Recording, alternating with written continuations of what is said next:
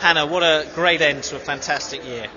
Yeah, it's completely overwhelming, to be honest. Just to be nominated for such an amazing award was incredible. I couldn't quite believe we'd been nominated, and to actually win when all the other nominees were fantastic and had had amazing years as well. I think it just really caps off mine and Sas's partnership and puts it in a really nice place to close.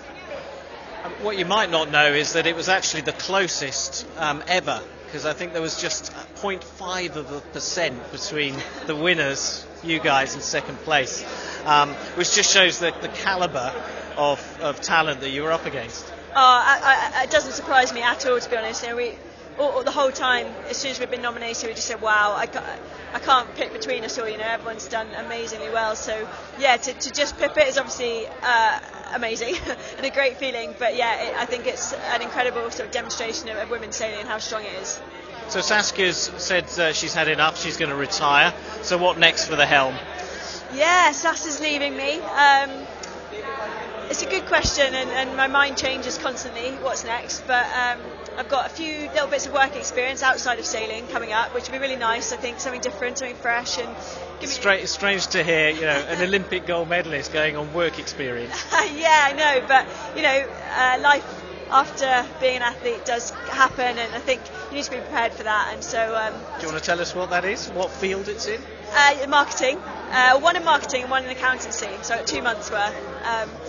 Just a broad sort of brush picture of what else there is and what I could do afterwards, which I think will then set me up really nicely to go to Tokyo and feel confident that I've got some idea what I would want to do afterwards.